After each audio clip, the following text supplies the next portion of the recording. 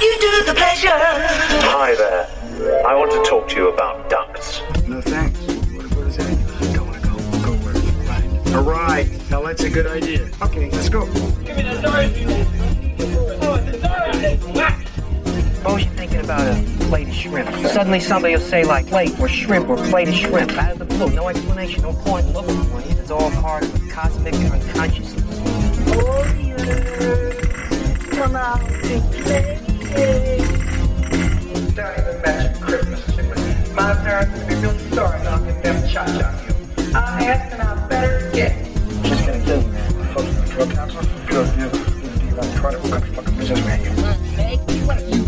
Because I don't make monkeys. I just trade them, Pee-wee. Listen to reason. Come on. I'm listening to reason. Hello and welcome to the Cult Film Companion Podcast, the home of movies that are off, under, and ahead of the cinematic radar. My name is Chris, and I am your host. Joining me for this episode, I have a very special guest that I'm going to introduce to you in just a couple seconds. But before I formally introduce him, I just want to remind everyone that the Cult Film Companion Podcast is now available on all major podcast platforms.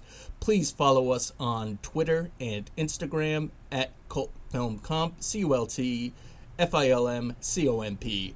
We are also a proud member of the Blind Knowledge Collective at www.blindknowledge.com, which is a great website for videocasts and podcasts from all around the world that strive to bring you interesting and entertaining topics that need some more eyes and ears on them. So please give us all a listen over there. The Cult Film Companion Podcast is also a featured podcast on Newsly. Newsly is an audio app for iOS and Android that captures the latest trending articles based on topics that you choose to follow. They then read the articles to you in a natural human voice. Stop scrolling, start listening. For the first time in the history of the internet, the entire web becomes listenable. Please try Newsly for free today at www.newsly.me and check out a month free of their premium service using the promo code CULTF1LM. That's Cult Film, drop the I, pop it a 1, and enjoy Newsly's premium services for free. We are, of course, there under the featured section.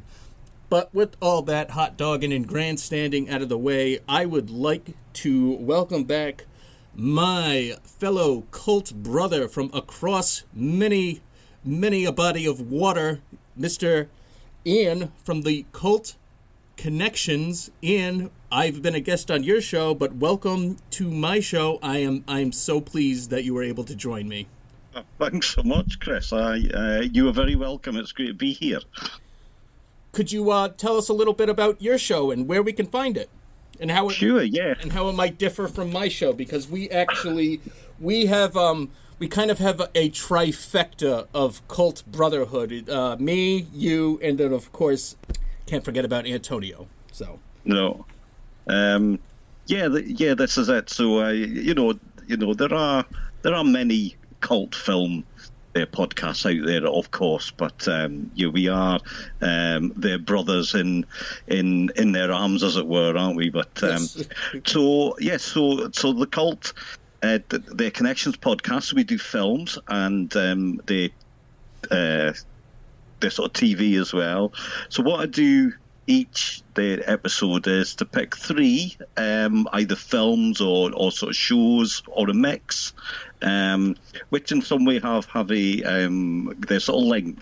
So and the links can be quite obvious. So say the actor, the director, or a bit more skewer. So I've done their episodes about the same their prop that turns up in their three films. Nice. Or so just quirky things as well. So just lots of different ways just to look at our favorite films. Right. And I'm just thinking back to the episode that the three of us did. The connections were not apparent at first, but boy, we found a lot of them. We did the bed sitting room, the Dijon brothers, and I'm forgetting the one that I picked. Oh, Blue Collar, and forgot the only. There were some very interesting connections in there. So if you haven't checked out the Cult Connections podcast, please give Ian and the crew a listen. Ian, where can we find the show, and where can we find you on Twitter? So the Twitter, my name's actually they're reversed. That was the only one I could get at the time, and actually I quite like it now. So it is at Connections, their cult. So that's where you'll find me there. The show is on all of your their platforms. So Apple, Spotify, anywhere really. So great. Yep. I'll of course include links to all Ian's social media will be in the episode description to make things just a little bit easier for all you listeners, because that's what we try to do. We try to be entertaining, and we try to provide you with content that is going to appeal to you. And that being said, this is not a movie that's going to appeal to all people, but it's one of the highest compliments that I think that I can give a movie is that this is an incredibly important movie. Not so much today, but for the time, it was hugely controversial and is now regarded as a cult classic, as well as it should. So I should probably introduce the movie. That would be helpful. We're talking about Scum. Now, the history of Scum is that in 1977, the BBC paid for a play version to be filmed and broadcast, and on the BBC show Play for Today, and this was in 1977. Mm-hmm. Upon reviewing it, the BBC chose not to air it, and it was never broadcast until 1991.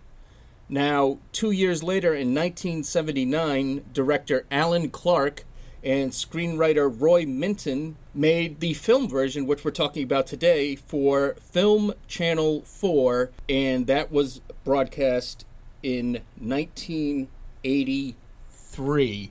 Now, Ian, for those of us on this side of the pond, could you give us a little bit about maybe your own experiences with the BBC and Channel 4 and that kind of stuff? Because, as an American, I am somewhat familiar with it, and as a cinephile, I'm more so familiar with it. But maybe for the casual listener, they might know. It's one of those things, like, especially since Austin Powers came out and had that whole BBC song.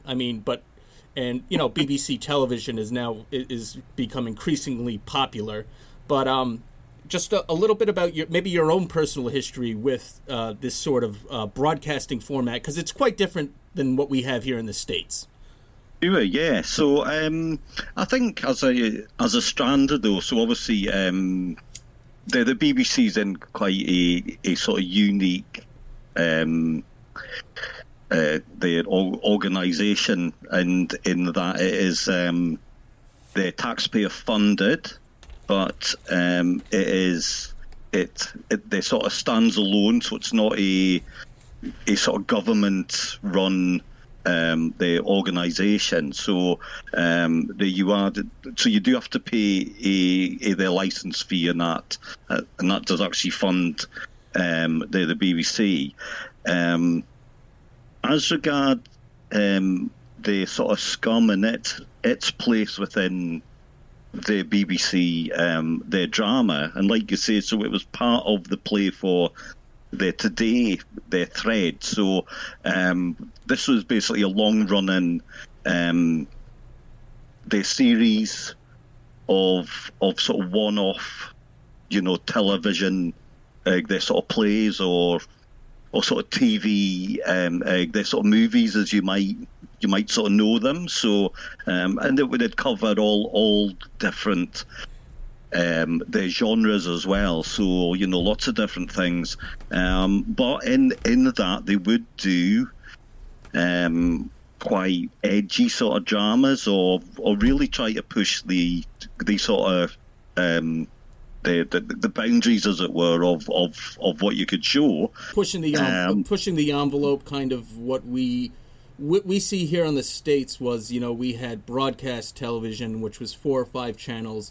But then if you chose to pay for basic cable, things got a little more risque, a little edgier. And then when you went to like premium channels, that was, no holds barred. That was, pretty much everything you could go for.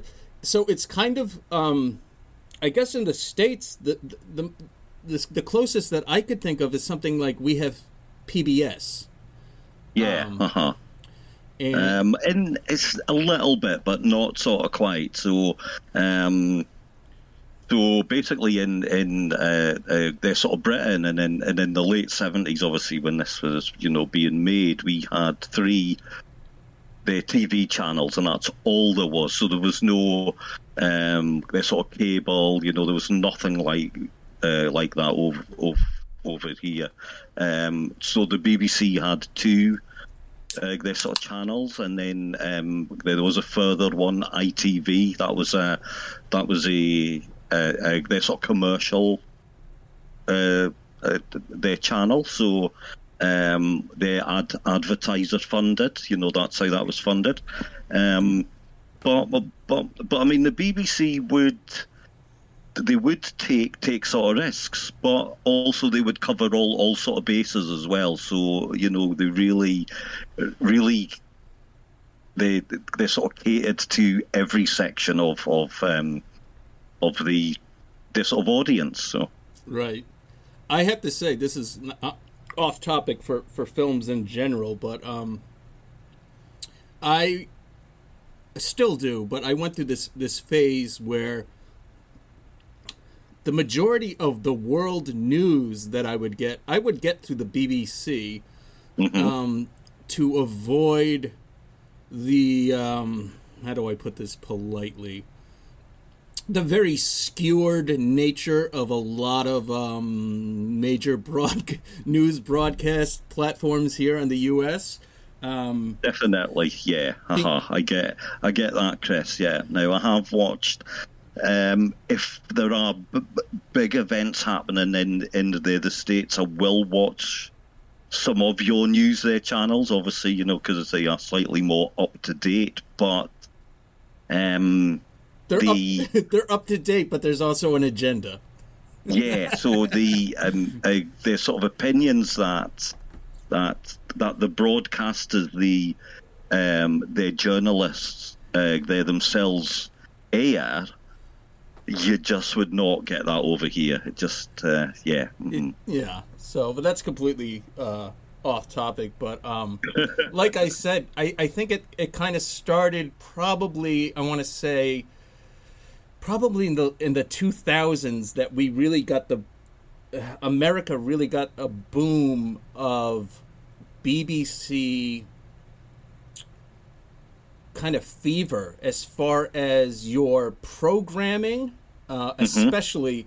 I mean, it immediately comes to mind the Office, the Ricky Gervais comedy that aired. I think, if correct me if I'm mistaken, I think there's only 8 or 10 episodes in that entire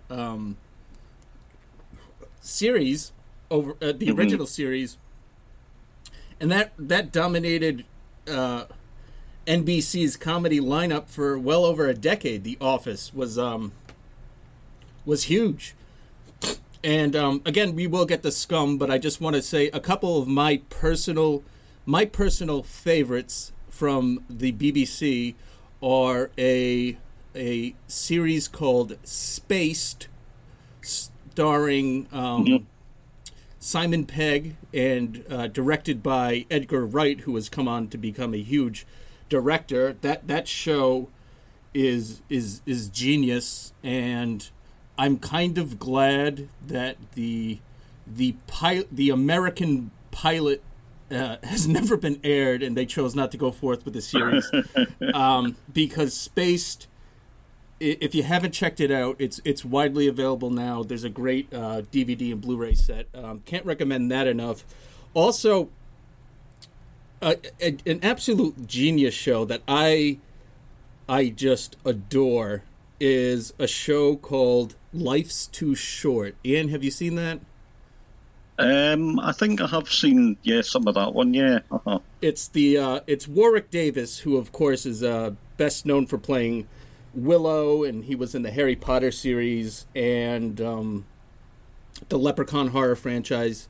It's about it's a fictionalized version of his life, and it's just absolutely genius. And the first episode features one of the funniest things that I've ever seen that I go back to over and over again. Each episode, Warwick goes to see Ricky Gervais and his writing partner, Stephen Merchant, and he's always trying to get work with them.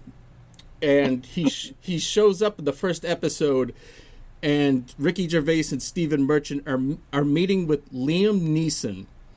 And Liam Neeson is completely deadpan throughout this entire thing, but he comes to them because he wants to branch out from dramatic acting and wants to do stand-up and improv comedy, and I will leave it at that. The clip is on YouTube. It is absolute genius of just comedic goal of Liam Neeson and Ricky Gervais doing the most kind of awkward, cringeworthy, eyebrow-raising improv that you'll ever see, and it's great. And it was actually now in hindsight, the show is somewhat prolific because it ran for 2 seasons, and then there was like an hour-long like wrap-up finale, and the hour-long finale is all about Val Kilmer coming to meet up with Warwick Davis to try to get a sequel to Willow made, and this was probably about a decade ago, and I just recently saw a couple months ago that we are getting a Willow TV series. So yeah, a little bit of prophecy going on there. But let's talk about Scum, starring a very baby-faced Ray Winstone, and I say that because my first clear recollection of Ray Winstone as a leading actor was in the absolutely brilliant dark comedy thriller drama Sexy Beast alongside Ben Kingsley. So to see Ray, and that came out, I want to say, in 2001. So we're talking around about that time, yeah. And if you haven't seen Sexy Beast, I'm not going to say anything else other than you're missing out on a hell of a film. And if you want an interesting double feature that will kind of blow your mind, watch Gandhi, starring Ben Kingsley, and then immediately follow up with the anti-Gandhi, Sexy Beast, in which Ben Kingsley's use of profanity is artistically beautiful. He says things and does things that are just wow, you know. But Scum was produced on a budget of £250,000 and grossed overall at the box office over here in America about $5,400. And it was released in the UK on September 12th, 1979. And Ian, do you want to kind of take us through just a brief plot synopsis of Scum? So it is fairly much, it is a look at their Borstal, their life, so, or what you guys I think would know as youth penitentiary. So it's a look at a series of their sort of characters, but kind of follows Ray, the Winstones, their characters, as they are new inmates, as it were, to the Bostel, and it follows their sort of journey through that. So it's very much an ensemble sort of piece. It does follow a lot of different their sort of characters, but Ray the Winston certainly more of a focus as he goes on, and we see him. He becomes the daddy of the Bostel. So this is basically the inmate who sort of runs it, as it were, for he's sort of top their sort of dog, as it were. So it's So we're kind of dealing. Yes, we have juvenile detention centers here, or sometimes we have, if you get out of line, you get sent off to a very strict boarding school or a very strict military school, in which your freedoms are limited, and you are pretty much assigned a daily task schedule, whether it be work, education, the whatnot. And so this movie, though, if I'm not mistaken, after it came out, because it's a very brutal movie, and like I said, it's not an easy movie to watch. There is lots of verbal abuse, violence. There is homophobia. There is racial tensions. There is rape, and there is suicide. So it's interesting because those are all, unfortunately, aspects of life in general. But Scum is pretty much takes... We're in a very small bubble with Scum. I think other than the opening scene when we're seeing Ray Winstone and a couple of other people being brought into the school, we never venture outside the walls of this school. There are outside shots, but we're talking about within the grounds of this institute. We don't leave this institute. Any sort of outside interaction comes through with visitors coming, or with letters and outsiders coming in to visit or to observe and all that kind of stuff. So it's a very much a very intense.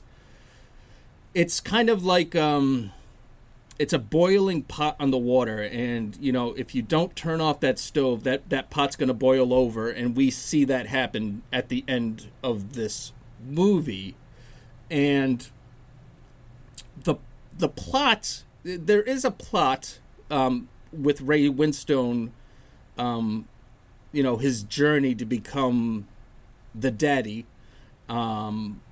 is pretty much that. But I mean, if you're looking for a movie full of action scenes and plot twists and something like that, this is not so much it. It's very much a character study of Ray Winstone's character, but also the people that he interacts with and the people that he has to overcome to achieve that status symbol. Yeah. It's probably Chris, very much a no holds barred portrait of the Bostel system at that sort of time. I think one of the reasons that the BBC didn't show the original TV version was because it actually probably showed the truth sort of too much, and they didn't want to upset the sort of powers that sort of be, and say, well, actually, this is what Bostel life is like. This is what happens to these young their men when they're inside. So it's Yeah, it is uncompromising. Yes, But yes. I would say it's very much social, their sort of commentary as well. Oh, yeah, because the thing is, like I said, it's very much just a microcosm of things that unfortunately happen every day, regardless of whether or not you're in this system or not. And I know that I was watching an interview with someone, and the BBC said their reactions was something along the lines of, well, this doesn't happen every day. Not see, they didn't say that this doesn't happen. Their excuse was, well, this doesn't happen every day. Well, it still happened, and you got to say that Scum. I mean, and again, maybe I should have clarified this. Scum is not a documentary. This is a drama. This is very much a drama. It's scripted. There are characters and all that. So it's not a documentary, but it also really, I mean, its foundation is in reality. These things, yes, they don't happen every day, but these things happen. I mean, and if anyone's ever watched something like, it's funny because I recently rewatched during the pandemic last year. I watched Oz on HBO, all 8 seasons, and well, I'm just glad that I've never been to prison, and that's just more of a more motivation for me to stay out of prison. But I mean, again, it's like, well, these things don't happen every day, but similar things do happen in prison. It's just the way things are, and so Scum, the TV play, the BBC. I'm not sure exactly what they were thinking was going to be the final product when they initially funded it. I'd be very curious. I mean, well, yeah, it's interesting that you should say that, Chris, because I mean, the Play for Today, a format or sort of series, as it were. I mean, it was actually a great grounding for a young sort of talented the writers and the directors to make their mark, and with fairly limited oversight, as in if your the sort of producer was up for pushing the sort of boundaries, then your script would get made. It's only later on, after it was finished, where their higher ups actually watched it and went, no, we're not showing that. So yeah, I'm very curious. I don't know, and I'm asking you. Do you happen to know, was Scum always the original title? Yes, yeah, I believe it was. Yeah, it was. And from what I do believe, and from what I do know, Chris, so sort of fascinatingly, the TV version is the first version that I saw. So it was eventually shown on the BBC in 1991, and I actually remember that was when I watched it for the first time. So. And then obviously I saw the film version, but the two versions are very similar. The casting is obviously slightly different, but I mean it does actually have a lot of the same castry. The Winston is still there. The scenes very much are, it's a scene for scene. I think the only thing sort of missing from the TV version is one of the suicides. So there is obviously sort of 2 suicides, and they took one of them out. But other than that, they are very, very similar. So I have a question, because our rating systems are quite different. Do you recall what rating the film has or received upon release? So on release, it would have an X rating. Really? Okay. Yeah, which is now an 18 by our sort of ratings system, so an X was for the 18s and over. So yeah. You know, it's weird, and this is just me being a weird film nerd, but I mean, this was never really an issue with me growing up, but I remember, like, finding out that Midnight Cowboy received an X rating. And if you go back now and you show that to like a film studies class, and then you kind of quiz them afterwards, like, what do you think that this movie was rated? I bet you dollars to donuts that you're not going to receive one person writing down that this movie received an X rating, because over here, when I hear X rating, I immediately think of pornography. And not that there's anything wrong with pornography, but X to me, X rating means that it's basically what you're watching is sex. And to me, when I see movies that are rated NC-17 or unrated movies, to me, yes, there's going to be some sex and some nudity, but it's not going to be graphic sex, and it's not just going to be sex. There's, you know, very much so, more so for the language or for the violence, you know, or the sexual violence that it is. So you know, it's weird how the rating systems kind of they differ from all around the world. Listen, you know, absolutely fascinating point there. There, sort of, Chris, and I kind of covered that on my last episode of my show slightly. So in the UK, so during the 70s and up until fairly there sort of recently, you could not actually buy any sort of, you know, pornographic film that had sort of graphic sex. They were banned essentially. You know, you could not. You know, they didn't even get a sort of rating because they were not. You know, you just could not. You know, get them. You know, you couldn't show them at all.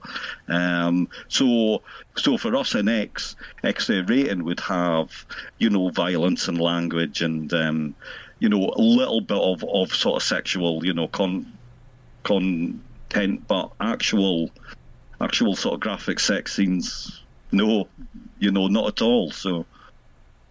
Wow. Just a little side note here. Are you familiar at all? I'm guessing you're not, because I just found out about this. Do you know what Canada does in terms of censorship? I can't say I do, no. So I'm not sure if this is still the way it is, but I watched an interview with Mr. David Cronenberg talking, and it was a roundtable discussion. It was David Cronenberg, John Carpenter, and John Landis, and they were talking about censorships and going to the censor boards. And in America, what you do is you bring your film to the censor boards, and they'll say, well, this needs to go, this needs to go, that needs to go.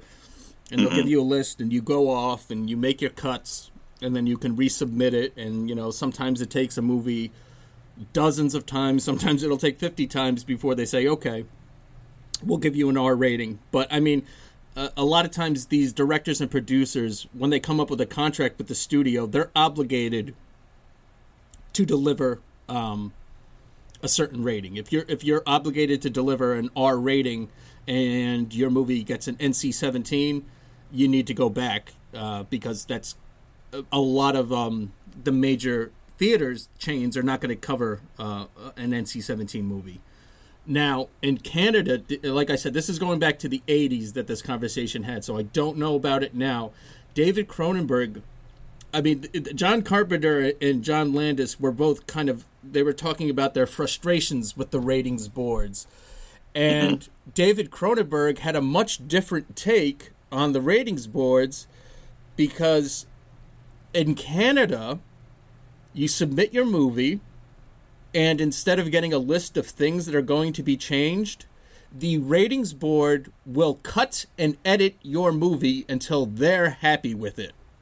Now that's, I mean, so I could see why he's kind of like, yeah, I'll work with the U.S. ratings boards, because it's still kind of like I still get to make my choices about what gets cut or not. So sometimes these Canadian movies, they've got cut up not by anybody involved in the movie. They just cut up by a ratings board. So, I mean, it's so like again. To those of you who are still listening, thank you. We will get back to Scum, but I just think that sort of background information about the industries is quite interesting to me. And I much rather have something like Scum, the TV version, they say, well, we're not going to broadcast this, and then they put it away in a vault, and eventually we get to see it, instead of them saying, well, we're going to cut it up, and then we're going to broadcast it, you know? Yeah, yeah.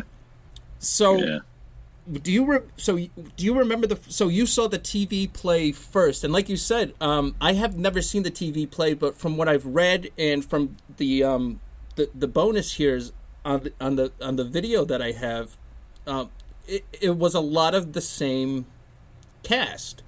So, do you know budget wise what what the difference between the TV? I'm imagining they. The budgets were probably actually quite similar, I would think. That's a good point. A BBC budget's always absolutely tiny, so it was probably made for about 50 pence. But no, I would imagine that there would be a slightly larger budget for the film version. But yeah, I mean, you know, like you say, a shot on their location, you know, so they found a suitable their sort of building there to do it, and so you know, cost wise was probably quite sort of low. You know, no real big name sort of stars in either version. Obviously, Ray Winston's a big star now, right? You know, Phil Daniels as well. He became very well sort of known, you know, going on. But I mean, other than that, I mean, you know, there are lots of good actors in there, but very much, you know, jobbing, you know, TV and film actors. So, you know, so sort of cost wise like that, it wouldn't have been a sort of huge amount.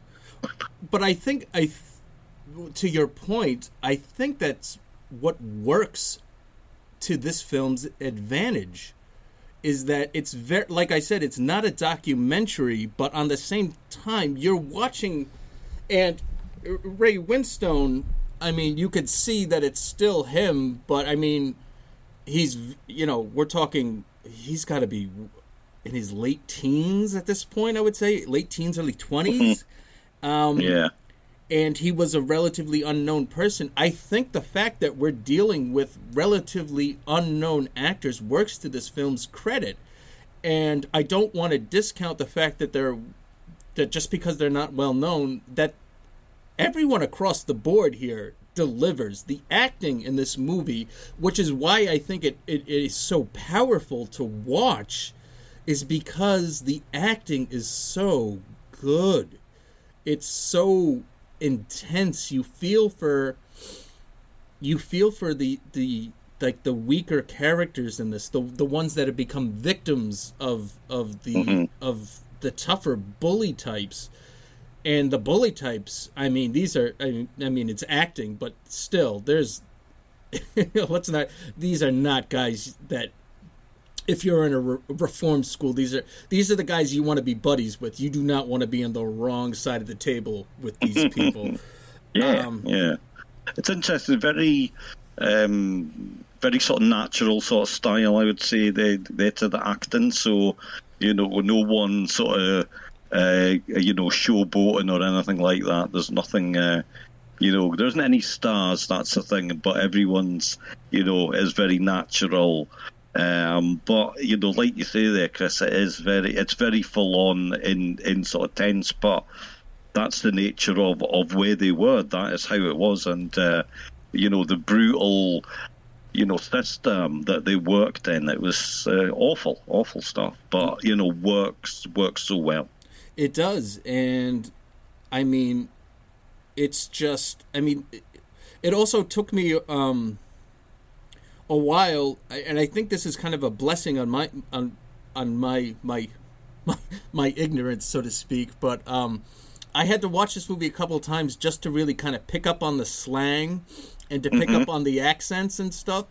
Okay. But to me, this movie is so good that I sometimes when I have to rewatch a movie a couple of times, I get kind of lethargic, like halfway through the second time, I'm like, oh, here we go again. To me, this movie, the way it's paced, is so it's so tight, and I that's just it works with this film's tension, because like I said, we get this build up, and we see this kind of this rise to power for Winstone to become the daddy. But I had to say, one of the more interesting characters, and forgive me because I cannot remember the character's name, is the vegetarian atheist. Mm-hmm. So the archer, yeah. Yes. Yeah. So he's trying to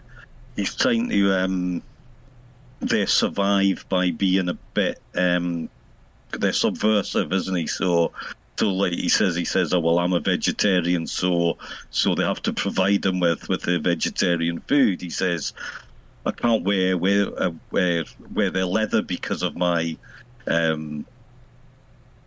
his belief. Yeah, their sort of vegetarianism. So he goes around in their bare feet. Right. I love it later on, and he says actually he's going to convert to their sort of Mecca. Mecca, I was yes. like, yes. Yeah, his character is so interesting because he's being very subversive, but it's a very passive aggressive way that he does it, and I really appreciate that. And I appreciate the fact that he's not really in any of these different cliques. He kind of just exists as his own man, and he's always seeking to learn. He wants more access to books, and he questions why he has access. Excuse me. He has access to certain books, but not others. Why are others? I think what books? I think he asked for Dostoevsky. Dostoevsky, yeah. Yes, uh-huh. But I think they said those are locked up, and upon release you can have them. And he says something to the point, well, they're not going to do me much good once I'm out of here, are they? And it's just kind of so. There's so many the different characters. They bring so many different elements to show the different kind of loose threads on this sweater, and each one is pulling their own loose thread until the climax of this movie, where this sweater becomes completely unraveled and explodes into a riot, pretty much. And just before we talk about that, there, Chris, there's actually so for the Archer character, there's a nice little bit of their sort of trivia for this one. Okay, so sure. and at the start, you were talking about obviously British their sort of TV there that you like, and one of the things that often doesn't work is or sometimes does work is when their TV shows get remade. So, and we know that does happen. Mm-hmm. So in the TV version, so the Mick Ford plays Archer in the film.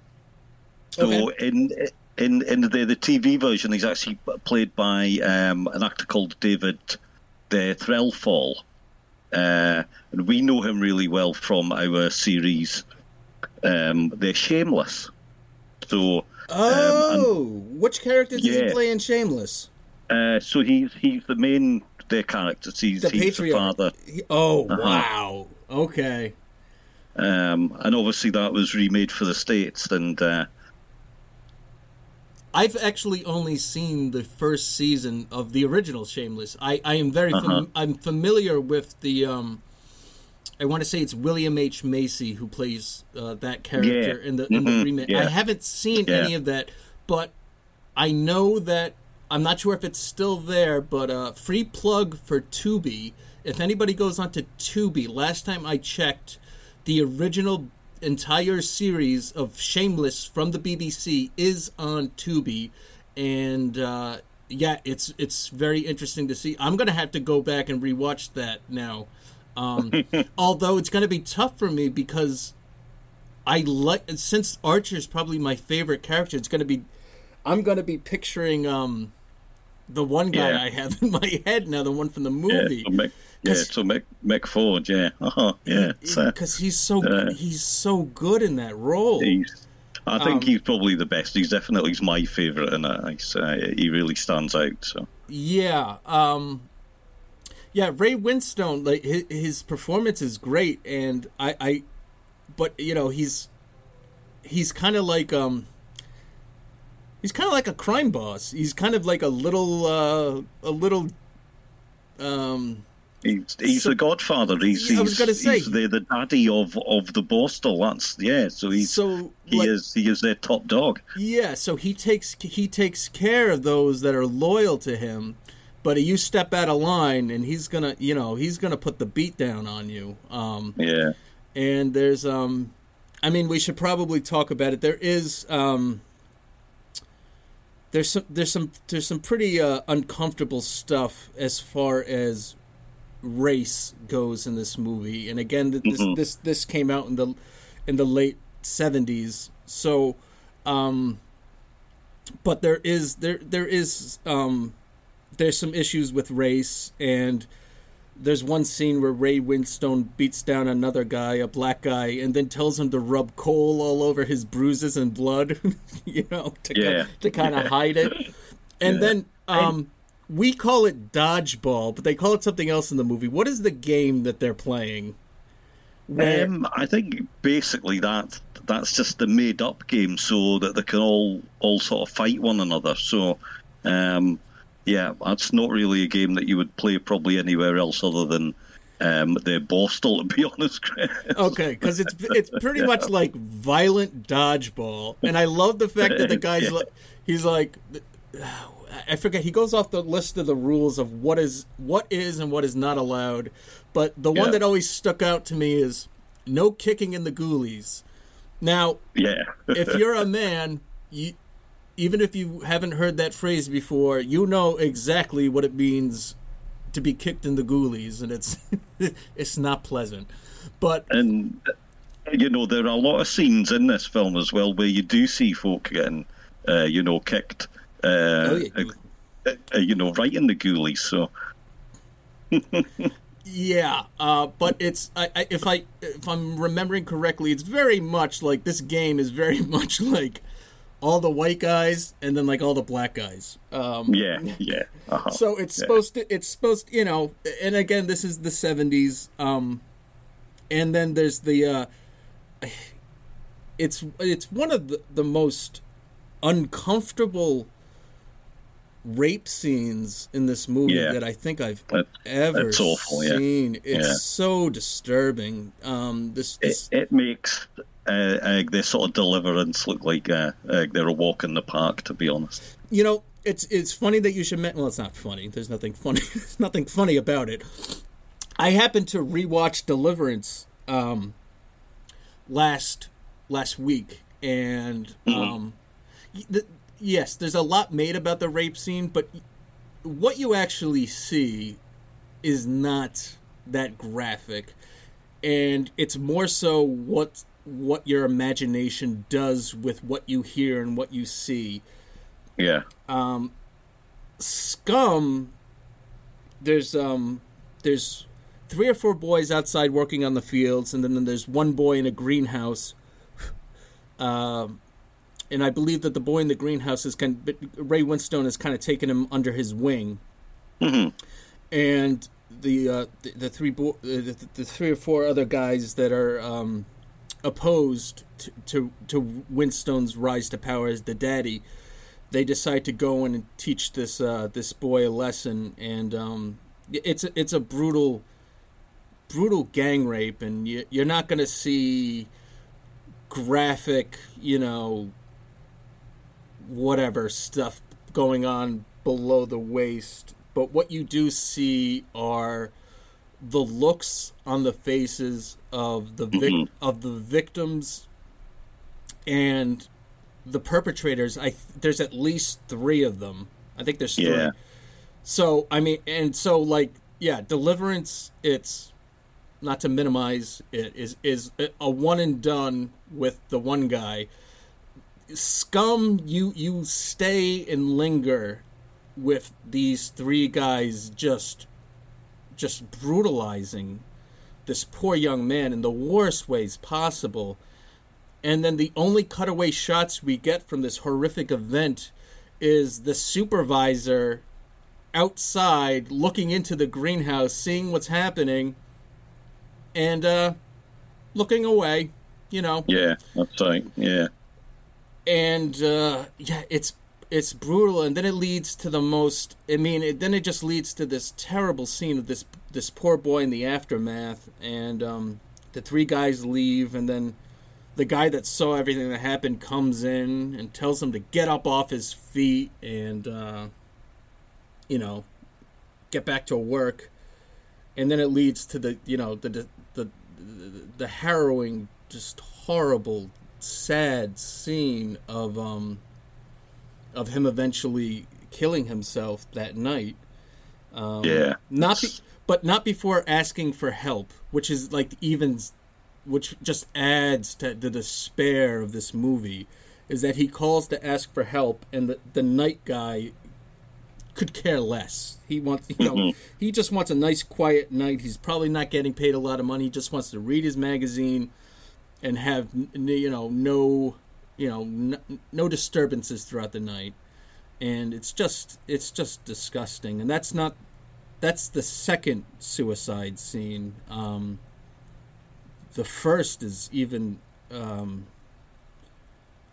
I don't even know if I would say harder, but it's just, like I said, it's not an easy movie to watch, because you're watching a lot of horrible things happen to these people. But on the plus side, can we talk a little bit about some of the reform that happened when this movie was released? You probably know a little bit more about it than I do. I think you're right. I think it's a great sort of point there, Chris. That films like sort of Scum, other sort of dramas, other sort of awareness, sort of raising, did lead to the sort of reform and checks and the inspections for these bostels and other areas of the sort of prisons and other the sort of institutions as well. So yeah, you're absolutely right. It was absolutely, it was one of the drivers for change and change for the good. Right. I know that upon release, it led to investigations and then huge sort of reforms in these sorts of institutions, which on the one hand, that it's sad that it has to come to a point like this for a realization to happen that, this isn't working. We're turning some of these criminal offenses are kind of minimal compared to others, but what we're doing in a situation like this is we're turning these people into hardened criminals who have no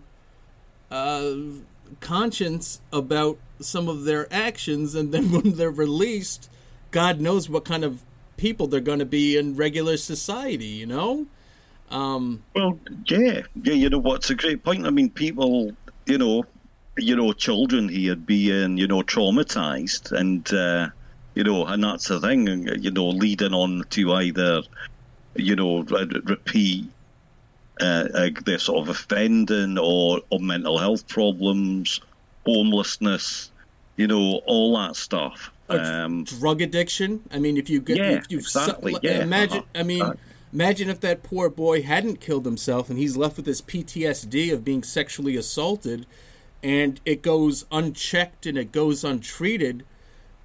I mean, we hear it all the time in the news that victims that victims of crimes as young kids oftentimes become perpetrators later on in life, and it's just kind of like that vicious cycle, and we can kind of call it the scum cycle, because I mean, if you're turned into scum, you're going to continue to, I mean, and then that's all you know, and that's all you've lived for some of the most formative years of your life. I mean, what kind of an adult are you going to be when you come out? But enough about the kids. I think it's also very interesting that we kind of get an insight to the people that run these institutions. And the hierarchy. What did they call them? The screws, I think. Yeah, screws. Yeah, so your guards, so your prison sort of guards, basically. That's screws is what they're. Yeah. So we've got, we get to see what the guards, what like the nurse, and just like the management. How everything goes, and it's just so interesting because it's kind of like the people in power and the people that want power, and what happens when you do get power, and if you know the right people. I mean, it's kind of weird, like the big status symbol for Ray Winstone's journey as he's going through the movie is that he eventually gets his single cell.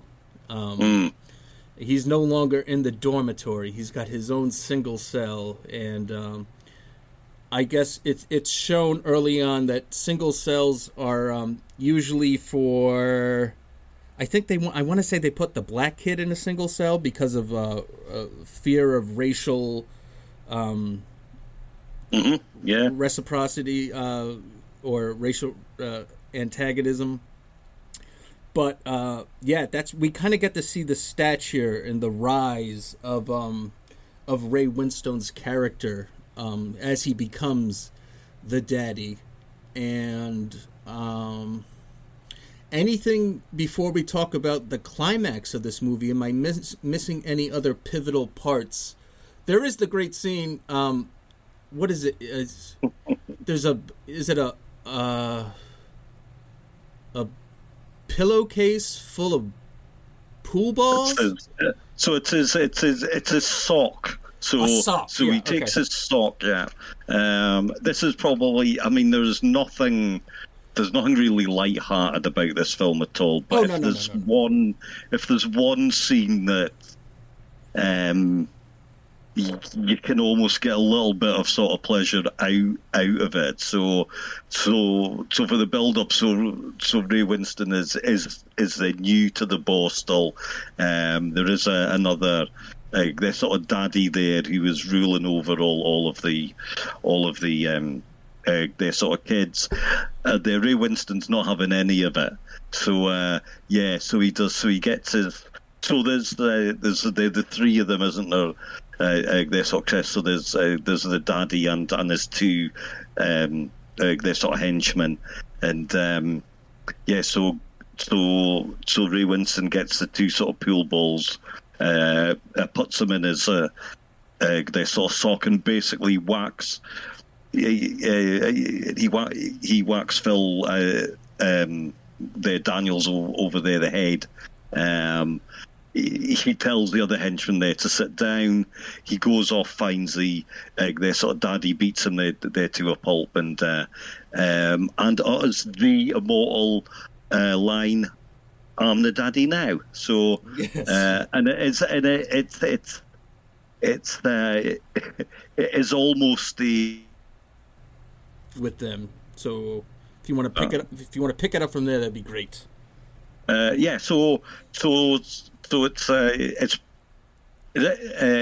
not a light-hearted scene there, Chris, because it is brutally violent, just like most of the others are. But it is probably the warmest bit. So we've seen Ray Winston's character, and he's come to the Borstal, and there is their daddy already in their place, and he already gave Winston quite a sort of hiding, and he's having none of it. And there is a brilliant scene. So he gets 2 pool balls in his their socks, so he has them in his hand. Whacks Phil Daniels with it. That flattens him. He tells the other henchmen that they're down. And then he goes off. He finds the daddy.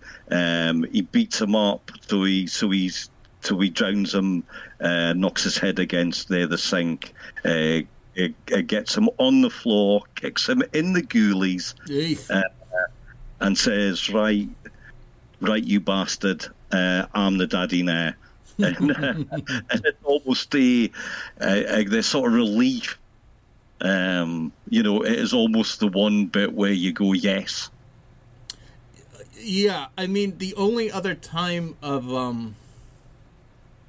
I would say levity, like I said, there's nothing really fun. Other than like an uncomfortable chuckle here or there, you're not going to get anything really funny. Although the most levity, I would say, probably comes from Archer, just because his conversations are so outside the norm of what's going on with the rest of the movie. And maybe that's kind of... Yeah. It's maybe why I gravitated towards him, because I could see, like, if I was, God forbid, I was in such a situation, I don't think I'm aggressive enough to be a daddy, although I would fight back to not be a victim. But I could see, if put in this situation, I would probably be the type... I'm a pescatarian, so I'm not... actually, he is... I think technically he is a pescatarian, because he says he gets fish when they have fish. So I'm a pescatarian. I'm a pescatarian, so I would... I don't know if I'd have the ghoulies to walk around barefoot, but...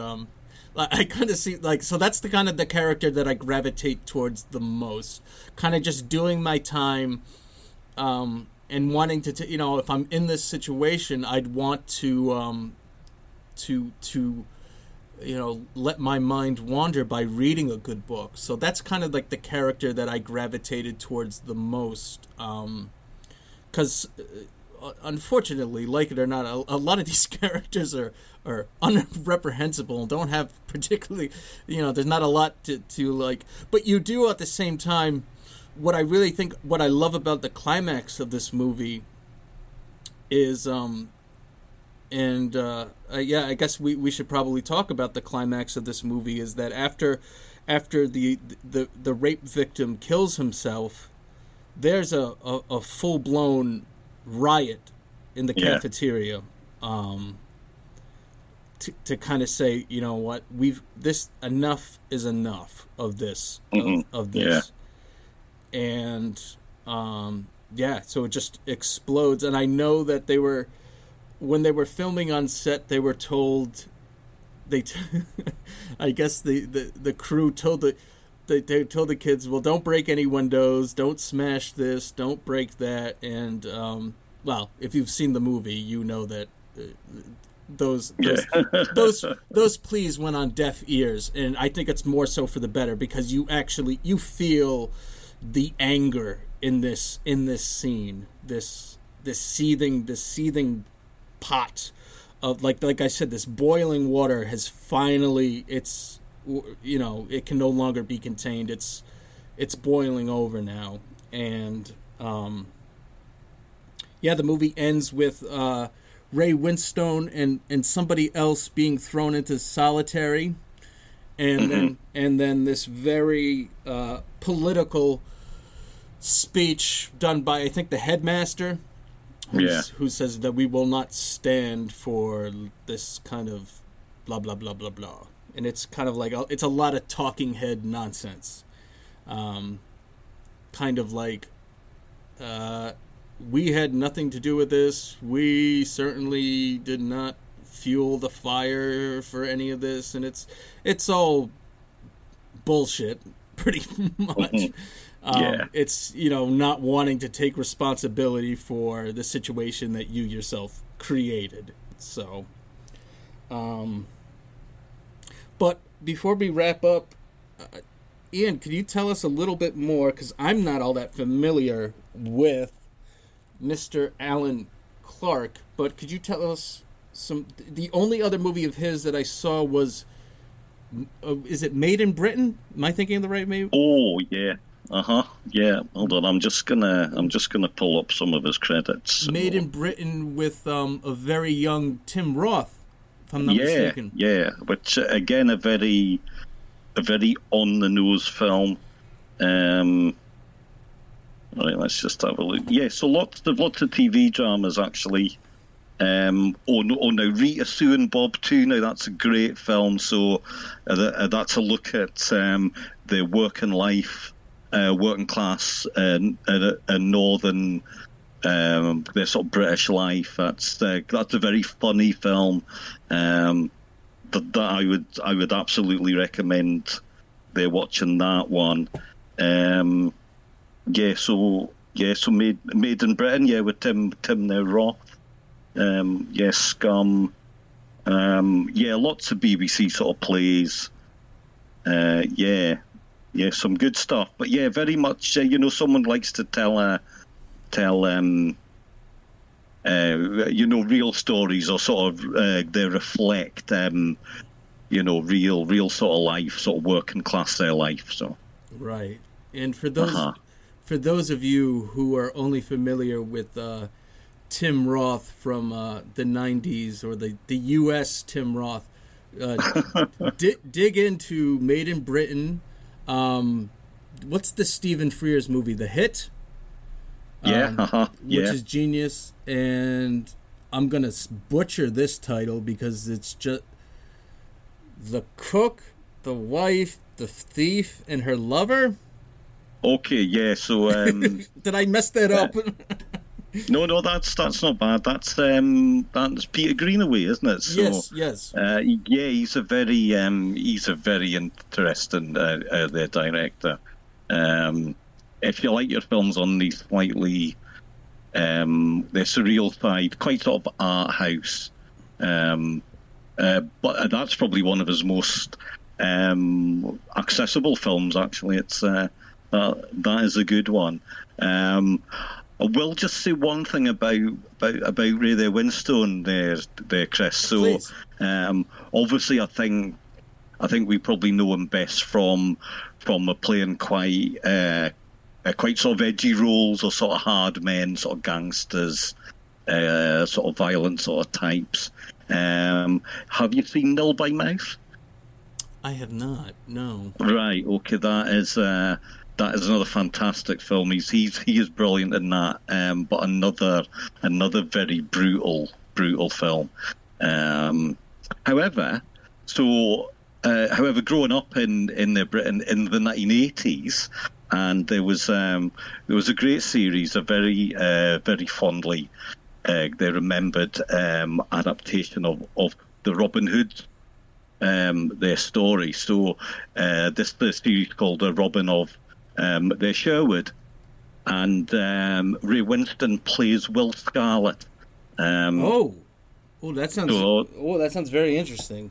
Yeah, so it's quite it's certainly a bit more light-hearted, but with lots of action, and very different side of him that you see in that. So that would probably be the first time that I saw him. Yeah, it's one of those things. After watching Sexy Beast, watching some of his, watching some of his other roles, but I think this happens to me sometimes with actors. if I see a movie like that with a performance like that, I always picture him as Cal now. Like to me, like I'm just like because Cal is such he's such a good character. Like just I don't know. Again, we're talking about Scum, but I mean if you haven't watched Sexy Beast, I can't recommend it enough. I'm sure Ian could also recommend Sexy Beast as a. Oh yeah, definitely. Yeah, yeah. It's a great film. Ian, are we missing anything about Scum? I think we've covered quite a bit about it. Like I said, we're not really dealing with a very plot-driven movie. So you know what? No. So not at all, there, Chris. I would say, I don't know about you. So obviously we are winding up a little bit. Scum is a very sort of relentless film. You know, it doesn't really let up. No. And at the end of it, it's one of those films where you feel sort of tired. You're gonna want to You're gonna want a nice shower by yourself after this. Kind of, yeah. Don't drop the soap or anything like that of any of those dreadful sort of cliches about being in the jail, of course. But also not a good first date movie. No, definitely not. No, I don't think that's going to work whatsoever. So, no. And if it does, it's probably not someone that you want to be spending too much time with anyway. I would be a bit worried, to be honest. Yes. Yeah. Uh-huh. So I think the whole point is that it's unrelenting because that's the point of the movie. I mean, this is the kind of movie that will stick with you afterwards. And so this movie has no time for jokes, no time for nods at the camera, no time for winks, anything like that. This is just, it's almost like it's very documentary-esque in that sense. But I mean, and most importantly, I think looking back in hindsight, the fact that it was so powerful, it's so well made, and that it caused people to really take a look at some of these institutions and to work on them and to reform them and say, you know what, this isn't working. Look at the type of people we're creating in this kind of like mad. It's like a mad scientist laboratory. You have the ability to create monsters amongst these people, power hungry, violent, sexual deviants. You know, and so to me. I'm not sure exactly how somebody had recommended Made in Britain to me, and I was making my monthly Amazon order, and I had room for one more movie, and I was going to do Made in Britain, but then I decided that Made in Britain was made after Scum, so I decided to go with Scum because it came out first, and wow. Just an absolutely powerful movie, and if you're looking to own it, it's available through Kino Lorber, who have recently been putting out a great deal of important kind of cult movies. I would say they're kind of like the little brother of Criterion. If you're in the UK at the moment, it is on Amazon Prime. They stream. So if you are a Prime member, you can they stream it for free. Oh, and also if you have a VPN, you can change your location and then watch it there. So you have no. So between us talking about it, you have no excuse now. We have told you exactly how you can watch this movie. I'll tell you what, though, Chris. Just one last thing for you, and just maybe this sort of recommendation. And if you haven't seen it, so there's a Gary Oldman film from the 1980s. It's called The Firm, and it's about football. They're sort of hooligans, so they're soccer the hooligans, and that's a really good film. Oh, yeah. my last episode, the episode I just dropped a couple days ago, we talked about Mr. Gary Oldman, who is one of my favorites. Yeah. I talked a little Sid and Nancy with somebody. Oh yeah. And then actually, so I think this would have been slightly before that. So yeah, well, Sid and Nancy was his first feature film, according to the notes that I had. So yeah. So the firm was 85. Well, yeah, and it was a TV film. It was Okay. a BBC film again, which they did show, but it's also fairly brutal. So I have Gary Oldman is in my top 5 favorite actors. Oh. And actually, now looking back, so I just did Sid and Nancy, and then like 2 episodes before that, I did Leon the Professional, which features one of my favorite performances by him. Yeah. So I love Mozart. Oh, what a great actor. Ian, what's coming up? Whoop. Ian, what's coming up on the Cult Connections in the next couple weeks?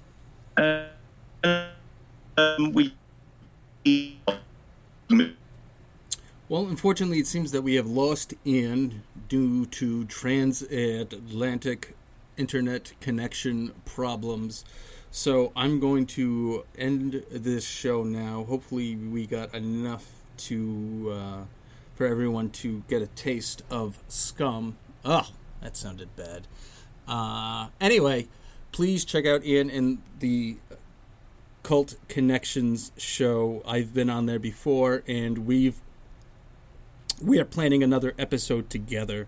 So hopefully these internet problems won't be an issue then. But for Chris, this is the Cult Film Companion Podcast signing off. Y'all have a good night.